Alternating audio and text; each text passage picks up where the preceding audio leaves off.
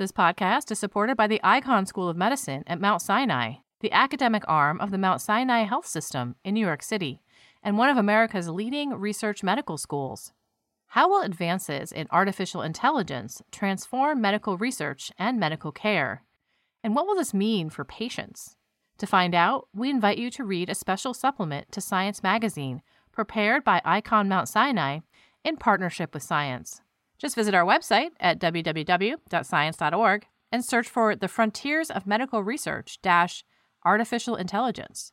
The Icahn School of Medicine at Mount Sinai. We find a way. Introducing The Giant's Ladder, written by leading science marketing expert Elizabeth Schaub.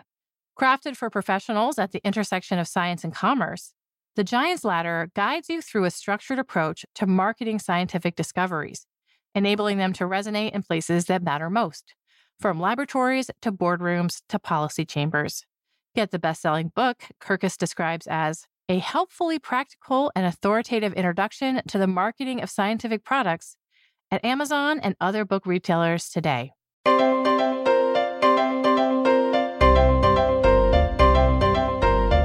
Welcome to the Science Podcast for March 7th, 2014. I'm Sarah Crespi. In this week's show, we review 100 years of X-ray crystallography, hear about how climate change may push malaria uphill, and David Grimm is here with the latest stories from our daily news site. Support for the Science Podcast is provided by AAAS, the American Association for the Advancement of Science. AAAS, the Science Society, at www.aaas.org.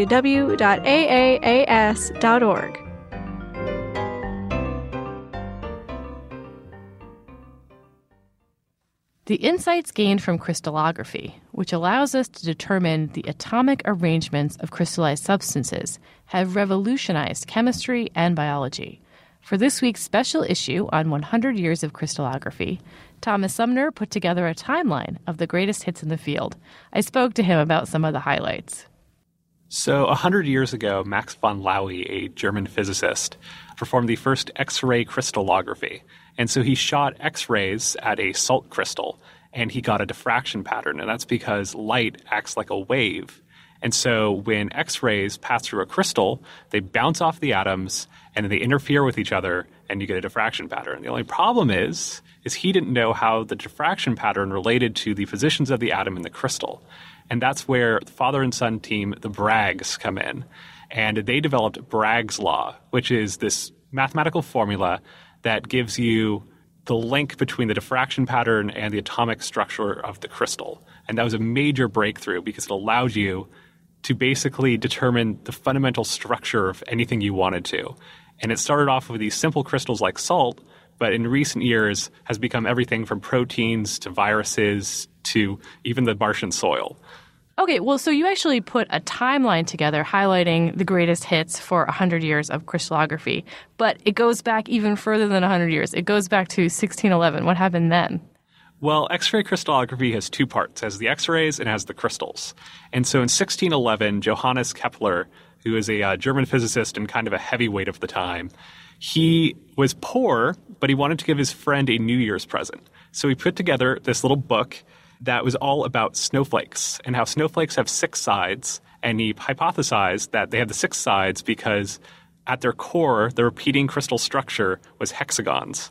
And he said that that was the best way of stacking spheres was putting them in this kind of repeating hexagonal structure. And he had no way of proving this because they only had microscopes at the time, and microscopes won't help you with crystals. And so it wasn't for another couple hundred years when X-rays were invented, and X-rays let you look at that fine atomic structure. And that's when Max von Laue and the Braggs came in and put the two together, and X-ray crystallography was born. One of the things you know in your timeline is that a lot of Nobel Prize work has come out of crystallography. Can you highlight a few of those breakthroughs? Well, highlighting is kind of a good way to put it because there's about 30 total Nobel Prizes related to X-ray crystallography, and it runs everywhere from physics to physiology and everything in between. And you get some interesting ones, like the Braggs were the first Nobel Prize winners to be a father and son team. And you have Rosalind Franklin, who helped come up with the helical structure of DNA. And she actually wasn't awarded a Nobel Prize because she sadly passed away before it was awarded. But you have a lot of really interesting discoveries. Going back to the Braggs for a moment, they were the first people to structure diamond. And a few years later, John Desmond Burnell structured graphite. And this was really interesting because both diamond and graphite are pure carbon atoms. Your pencil lead and the diamond ring on your finger are both just carbon. And so one is really priceless and the other one breaks off and he dusted away. And the difference between them is the structure of the carbon. And the Braggs found that diamond, the carbon are in these three-dimensional hexagonal grids that are incredibly tough and strong and make it clear, whereas graphite are still hexagons, but they're not 3D. They're in these 2D sheets. And that makes them incredibly brittle and gray. A lot of the early work focuses on the physics behind detecting these structures, but later we see a shift in the focus to the description of biological molecules. What are some of the important biological contributions of crystallography? Well, at first, X-ray crystallography was kind of difficult to do, and so it was a lot of really simple crystals like salt or like diamond. And then as things progressed, it went from trying to fine-tune how to perform X-ray crystallography to actually doing useful research. And so you get the early work of structuring penicillin and vitamin B12, and those were major breakthroughs because the structure of these biological materials defines, as any chemist will tell you, how they interact with other things. As time progressed, it went from kind of just basic biological things like basic proteins to as many proteins as we possibly can. In 1995, there were about 3,300 different structures that were solved. And in 2014, this year, there were over 86,000. And a lot of those come from proteins. And that's really important for developing drugs and understanding diseases and improving healthcare. Mm-hmm. So another landmark is in 2012, we see crystallography in space for the first time. Yeah, in 2012, the Mars Curiosity rover, everybody's favorite little robot that could, performed the first X-ray crystallography on Mars. And it took a little bit of Martian soil and analyzed it for its components. And so by the end of the decade, the European Space Agency is hoping to launch a new rover that's going to be able to drill underneath the Martian surface and perform X-ray crystallography on the samples they dig up. Very cool. So despite 100 years of work, there doesn't seem to be any slowing in this field. What are some of the recent advances that are pushing the area forward? So many of the recent advances have been in the biological sciences. So in 2013, scientists found the protein that HIV uses to snatch on to immune cells. And that was a major breakthrough for potential HIV cures. Before that, in 1982, scientists discovered quasi-crystals, which are very strange crystals that instead of having an ordered repeating pattern, they have an ordered non-repeating pattern. And that was very confusing and has been a lot of recent research on that. Great. Okay. Well, Thomas, thanks so much for talking with me. Sure thing.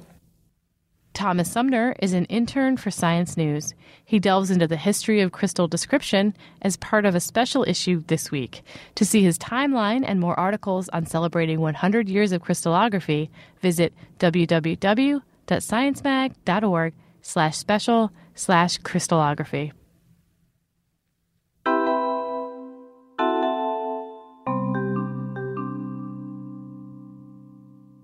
Describing the relationship between climate change and malaria has been tricky both methodologically and politically. If a strong link is forged, there'll be implications for both climate policy and public health. But malaria is a moving target due to chronic shifts in policies and populations. I spoke with Mercedes Pascual about her group's approach to studying the climate-malaria connection by using altitude. The main result in this paper is that malaria in highland regions of Ethiopia and Colombia moves up in altitude with warmer temperatures, as temperatures warm from one year to the next. So this means that climate change will, without mitigation, result in an increase of the malaria burden in these densely populated highlands of Africa and South America. So what effects do warmer temperatures have on the malaria parasites? So this is really interesting. Warmer temperatures shorten the time it takes the malaria parasite to develop within the mosquito vector. So after a mosquito bites an infected person, the parasite needs to spend a given amount of time within the mosquito before it can be transmitted to another human host. Mm-hmm. The result of this is that at high altitudes, the parasite is effectively in a race against time because it has to achieve development before the mosquito dies. And it takes it longer to develop because of the colder temperatures. So this is one main effect that limits malaria transmission at high altitudes. Another is that the densities of the mosquito itself go down dramatically with rising altitudes.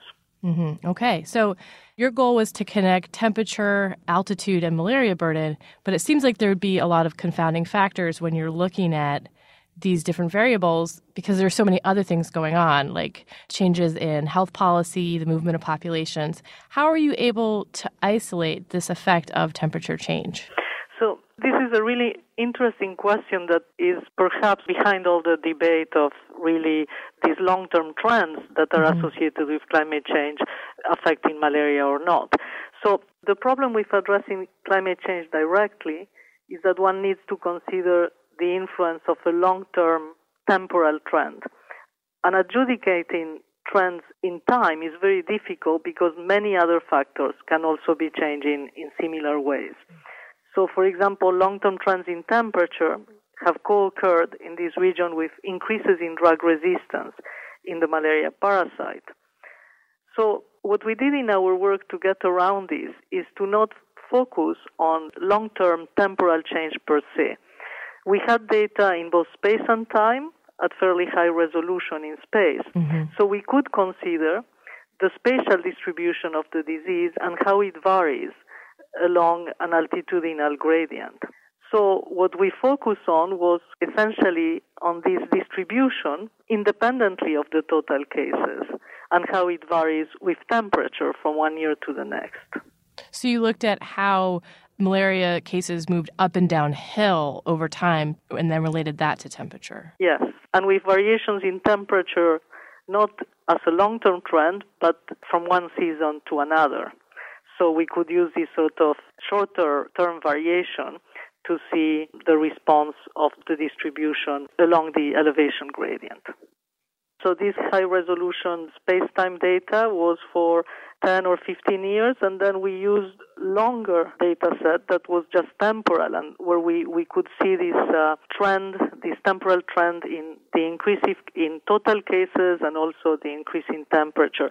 And we basically then related the two, so we could say that what we had done in the more recent times with this variation from one year to the next was relevant to this longer-term trend.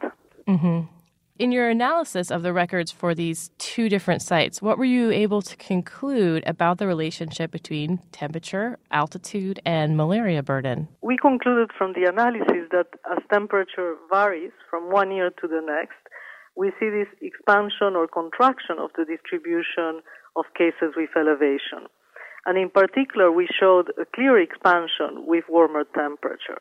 So this pattern means that at high altitudes, more people would be exposed to malaria than they would have been under normal temperature conditions if we have a warmer season. And what was the advantage of using two different sites in such different parts of the world? Considering two different locations in two different continents makes the results more robust, because we know there are differences in rainfall patterns, in mosquito vectors, in distributions of the population, but nevertheless, we get similar results. What about changes in insecticide practice during the time covered by this study? Did that have any impact on your data? Yes, so we were able to directly address this question by repeating our results for the study in Ethiopia after removing the locations where insecticide spraying had been used. And we did not see any significant change in our results. In other words, there was not a bias created by how insecticide use varied with elevation. Mm-hmm. I should also point out that we finished the study, the data went up to 2005, because after that, in these sites, there was much more intervention, including insecticide use. So we basically were looking at the period before these higher control efforts were implemented. During that time period, though, you used retrospective data and you were able to show that climate change since the 1980s has already influenced the spread of malaria in Ethiopia. based on these numbers that you saw, what kind of rise in cases could be expected in the future? Yes, so to answer your question, I have to point out that our analyses were concentrated in a particular sector of Ethiopia, in a particular region of Colombia, for which we had this high-resolution data, that is data that was both in space and time. So this was a smaller region than the whole highland region of these countries. However, for those comparable altitudes, the altitudes that are represented in this data, which is between 1,600 and 2,400 meters, we have 37 million people that live in these rural areas at risk of malaria, and this corresponds to 43% of Ethiopia's total population. So there is a large number of the population at these high altitudes. We had previously estimated for the whole country, for that whole altitude range, what would be the result of 1 degree rise in temperature in terms of additional malaria cases without mitigation. And we did this based on the pattern of malaria cases with altitude. But this was a calculation that said, well, let's assume that temperature does create this kind of altitudinal shift. What would be the consequence? So that was a potential consequence. What is important in the paper now is that we show that that shift, in fact, does occur and can occur. So let me tell you from that earlier calculation what were more or less the numbers we had. We had around 400,000 new infections per year in the territories that were previously free of malaria, and of the order of 2.8 million annual infections that could occur additionally in the areas where you already had malaria. What are the implications for this? Is this another argument for climate change mitigation, or do other actions need to take place to specifically address the threat of an increased malaria burden under climate change? Climate change mitigation is clearly important, and it's something that our study emphasizes. Now, it is important to say, unfortunately, because highlands have still much lower transmission intensity than the more endemic lower regions, that these are places where intervention and elimination, possibly, can succeed. So, in a sense, in a warmer world, right, with an increased malaria risk, it becomes particularly important to sustain the control efforts and not abandon these prematurely. So you're saying that the control efforts would actually be more successful at the higher altitudes. It's a little easier to take care of the problem there. Yes, I mean, this is, and in fact, this is known because this, by definition, because we are at the edge of the distribution of the disease, these are low transmission regions. They exhibit epidemics because they are low transmission regions, so you can have worse seasons with worse outbreaks, etc. So they are very dynamic regions, but transmission tends to be lower than at lower elevations, where you have many more cases, many more mosquito bites, many more mosquitoes. So this is the good part. So here control can be effective, more effective. And it is with an increased risk, then it's even more important to sustain the control efforts. And as long as elimination is not achieved, basically protect these populations which remain more vulnerable due to global warming. You mentioned something else than control and mitigation. I think that increasing surveillance and monitoring, including in areas that may have been free of disease before, is very important. In fact, surveillance in some of these regions can be limited because of low transmission and this very dynamic epidemic behavior. But we can expect that if control is relaxed, there could be epidemics and surprising epidemics. So it is, as I say, important to sustain the efforts. And the good message is that, of course, in these regions, such efforts in the long term can be successful. Okay. Well, Mercedes Pascual, thank you so much for talking with me. Thank you very much. Mercedes Pascual and colleagues write about the relationship between climate, altitude, and malaria in this week's issue.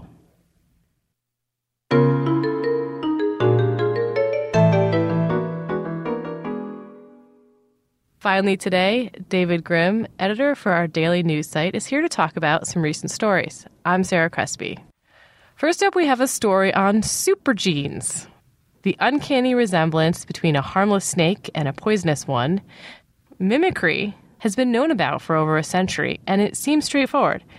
Take advantage of another animal's scary plumage or coloration, and you reap the reward of a long life. But this leaves open the big question of mechanism. How exactly can genes be selected to adapt in such a complicated way?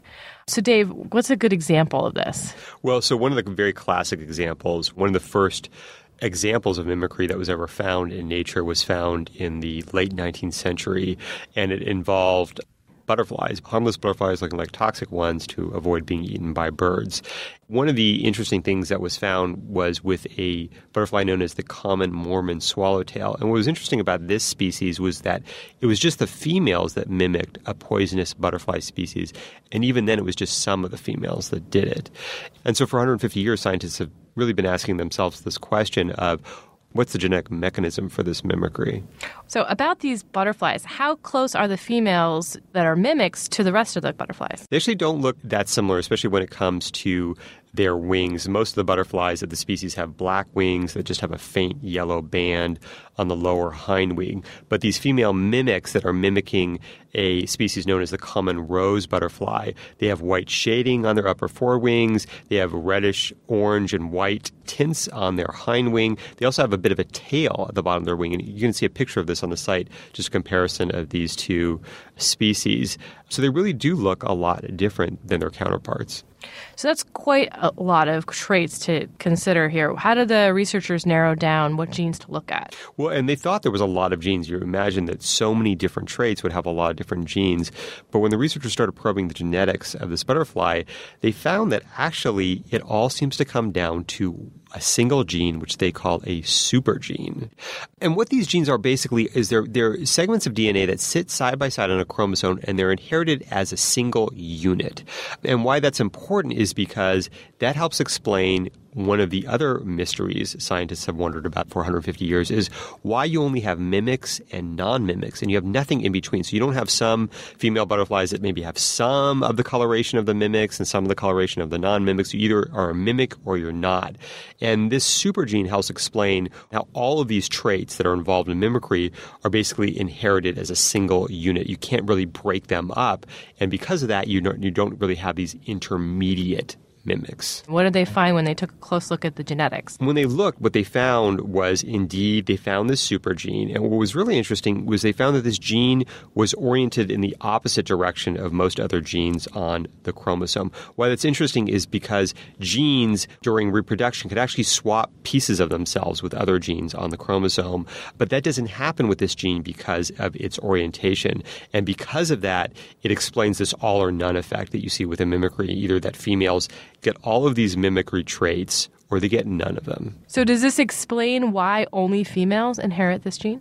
Well, it turns out this mimicry gene is known as the double sex gene. It's also present in other insects.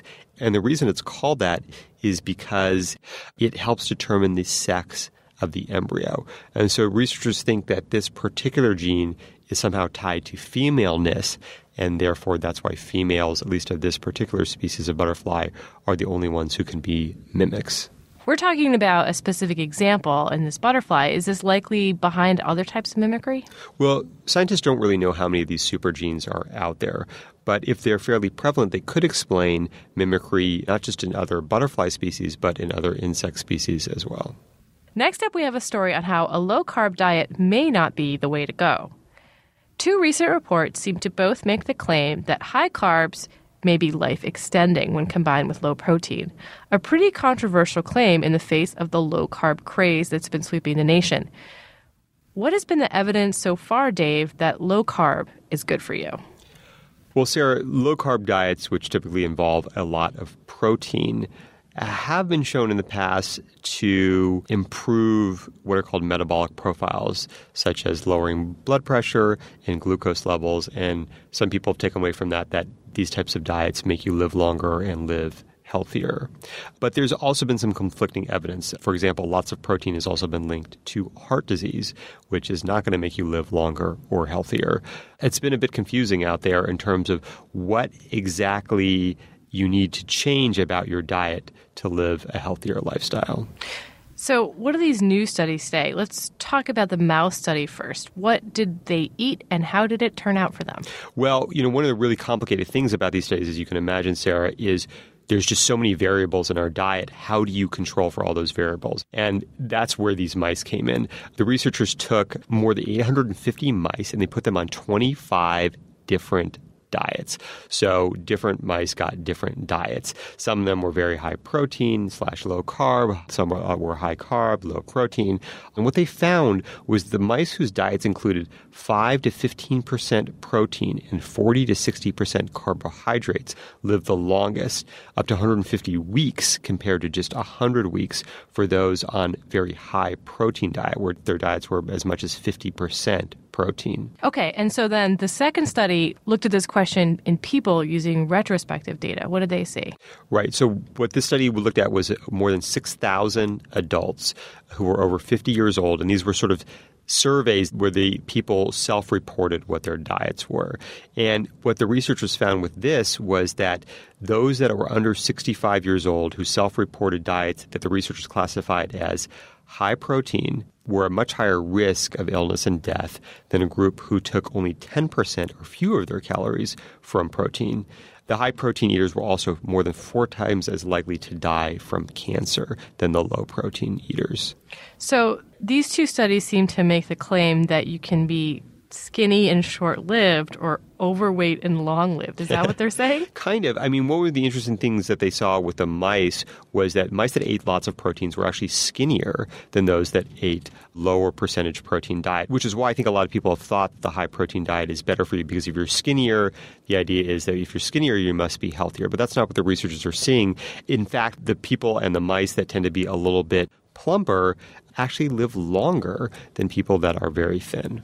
So we're seeing two publications here that say the same thing. But what about all the people in the comment section of this article and on Facebook saying diet advice changes all the time? When are we going to get straight answers about nutrition? What's so hard about studying these things? Well, again, it gets back to the fact that there's just so many different variables here. I mean, it's not just high protein or high carbs.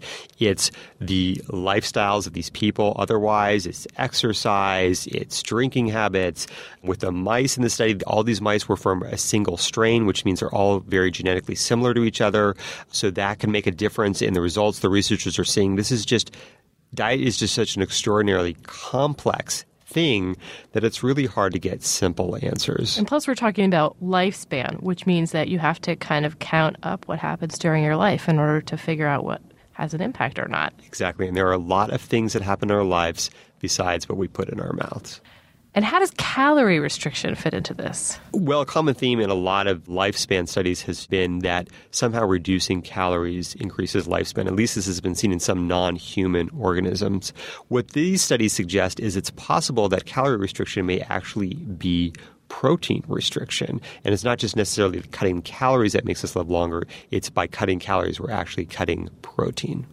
Okay, Dave. So what's the next study on the horizon that's going to clarify everything? Well, I don't know if we're going to ever clarify everything, or at least not anytime soon. But the scientists who conducted the mouse study are planning a low-protein, high-carb diet that will go head-to-head with a restricted calorie diet to see which one of those makes the mice live the longest. Won't solve the mystery, but may get us a little closer to the answer.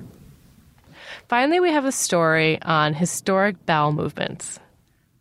You're an archaeologist, and you found a gold mine, a sealed chamber dating back to medieval times, undisturbed for 700 years. Upon close examination, you realize the barrels within hold something more precious than gold: fossilized feces. So, Dave, what can we learn from this petrified poop? Quite a lot, it turns out, Sarah.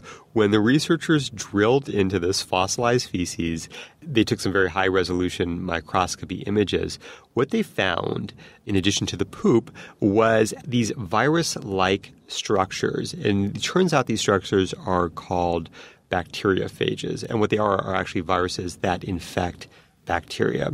Here's why that's important. Our guts are filled with bacteria that may be responsible for some very important things like our weight, our susceptibility to disease, even things like allergies, seem to be controlled by our gut bacteria. And scientists now have this snapshot back in time of how these bacteria may have evolved over time. And so when they looked at the phage, they were able to see something that told us more about the past bacteria that we had? That's right, because these phages were actually carrying genes for antibiotic resistance. And these phages don't just infect bacteria, they actually help transfer genes from bacteria to bacteria. And why that's cool is because it's thought, and this study sort of supports this idea, that over time these phages may have actually transported some very important genes into the bacteria in our guts, genes that help these bacteria potentially fight off other bacteria. And what supports this is that the fact that this ancient stool actually had more antibiotic resistance genes than modern stool specimens do. And one thing that suggests is that perhaps the bacteria in our guts needed a lot more of this antibiotic resistance because they use these antibiotics to fight off foreign microbes. And you would imagine a few hundred years ago, when conditions were a lot less sanitary than they are now, the bacteria in our gut are fighting off a lot more invaders than they might be fighting off today. So the phage were also carrying metabolic genes. Why would they be carrying those? Well, again, it gets back to this idea that these bacteria in our guts play a lot of very important roles. They help us break down food, for example. They temper inflammation. And because of that, they're going to need these genes that help them do that. And these phages may have actually been the vehicle for how they got some of these genes in the first place. Okay, so what else is on the site this week, Dave? Well, Sarah, we've got a story about where Bulgaria's famous flying bears came from. Also a story about what happens when you try to combine a bicycle with a tricycle. For Science Insider, our policy blog, we've got an analysis of President Obama's newly released science budget and who the winners and the losers are. Also a story about a deadly strain of avian flu that has penetrated a biosecurity lab in Seoul, South Korea. So be sure to check out all of these stories on the site. Thanks, Dave. Thanks, Sarah. David Grimm is the editor for our online daily news site. I'm Sarah Crespi. You can check out the latest news and the policy blog, Science Insider, at news.sciencemag.org. And that concludes this edition of the Science Podcast. If you have any comments or suggestions for the show, please write us at sciencepodcast@aaas.org. The show is a production of Science Magazine. Jeffrey Cook composed the music. I'm Sarah Crespi. On behalf of Science Magazine and its publisher, AAAS, thanks for joining us.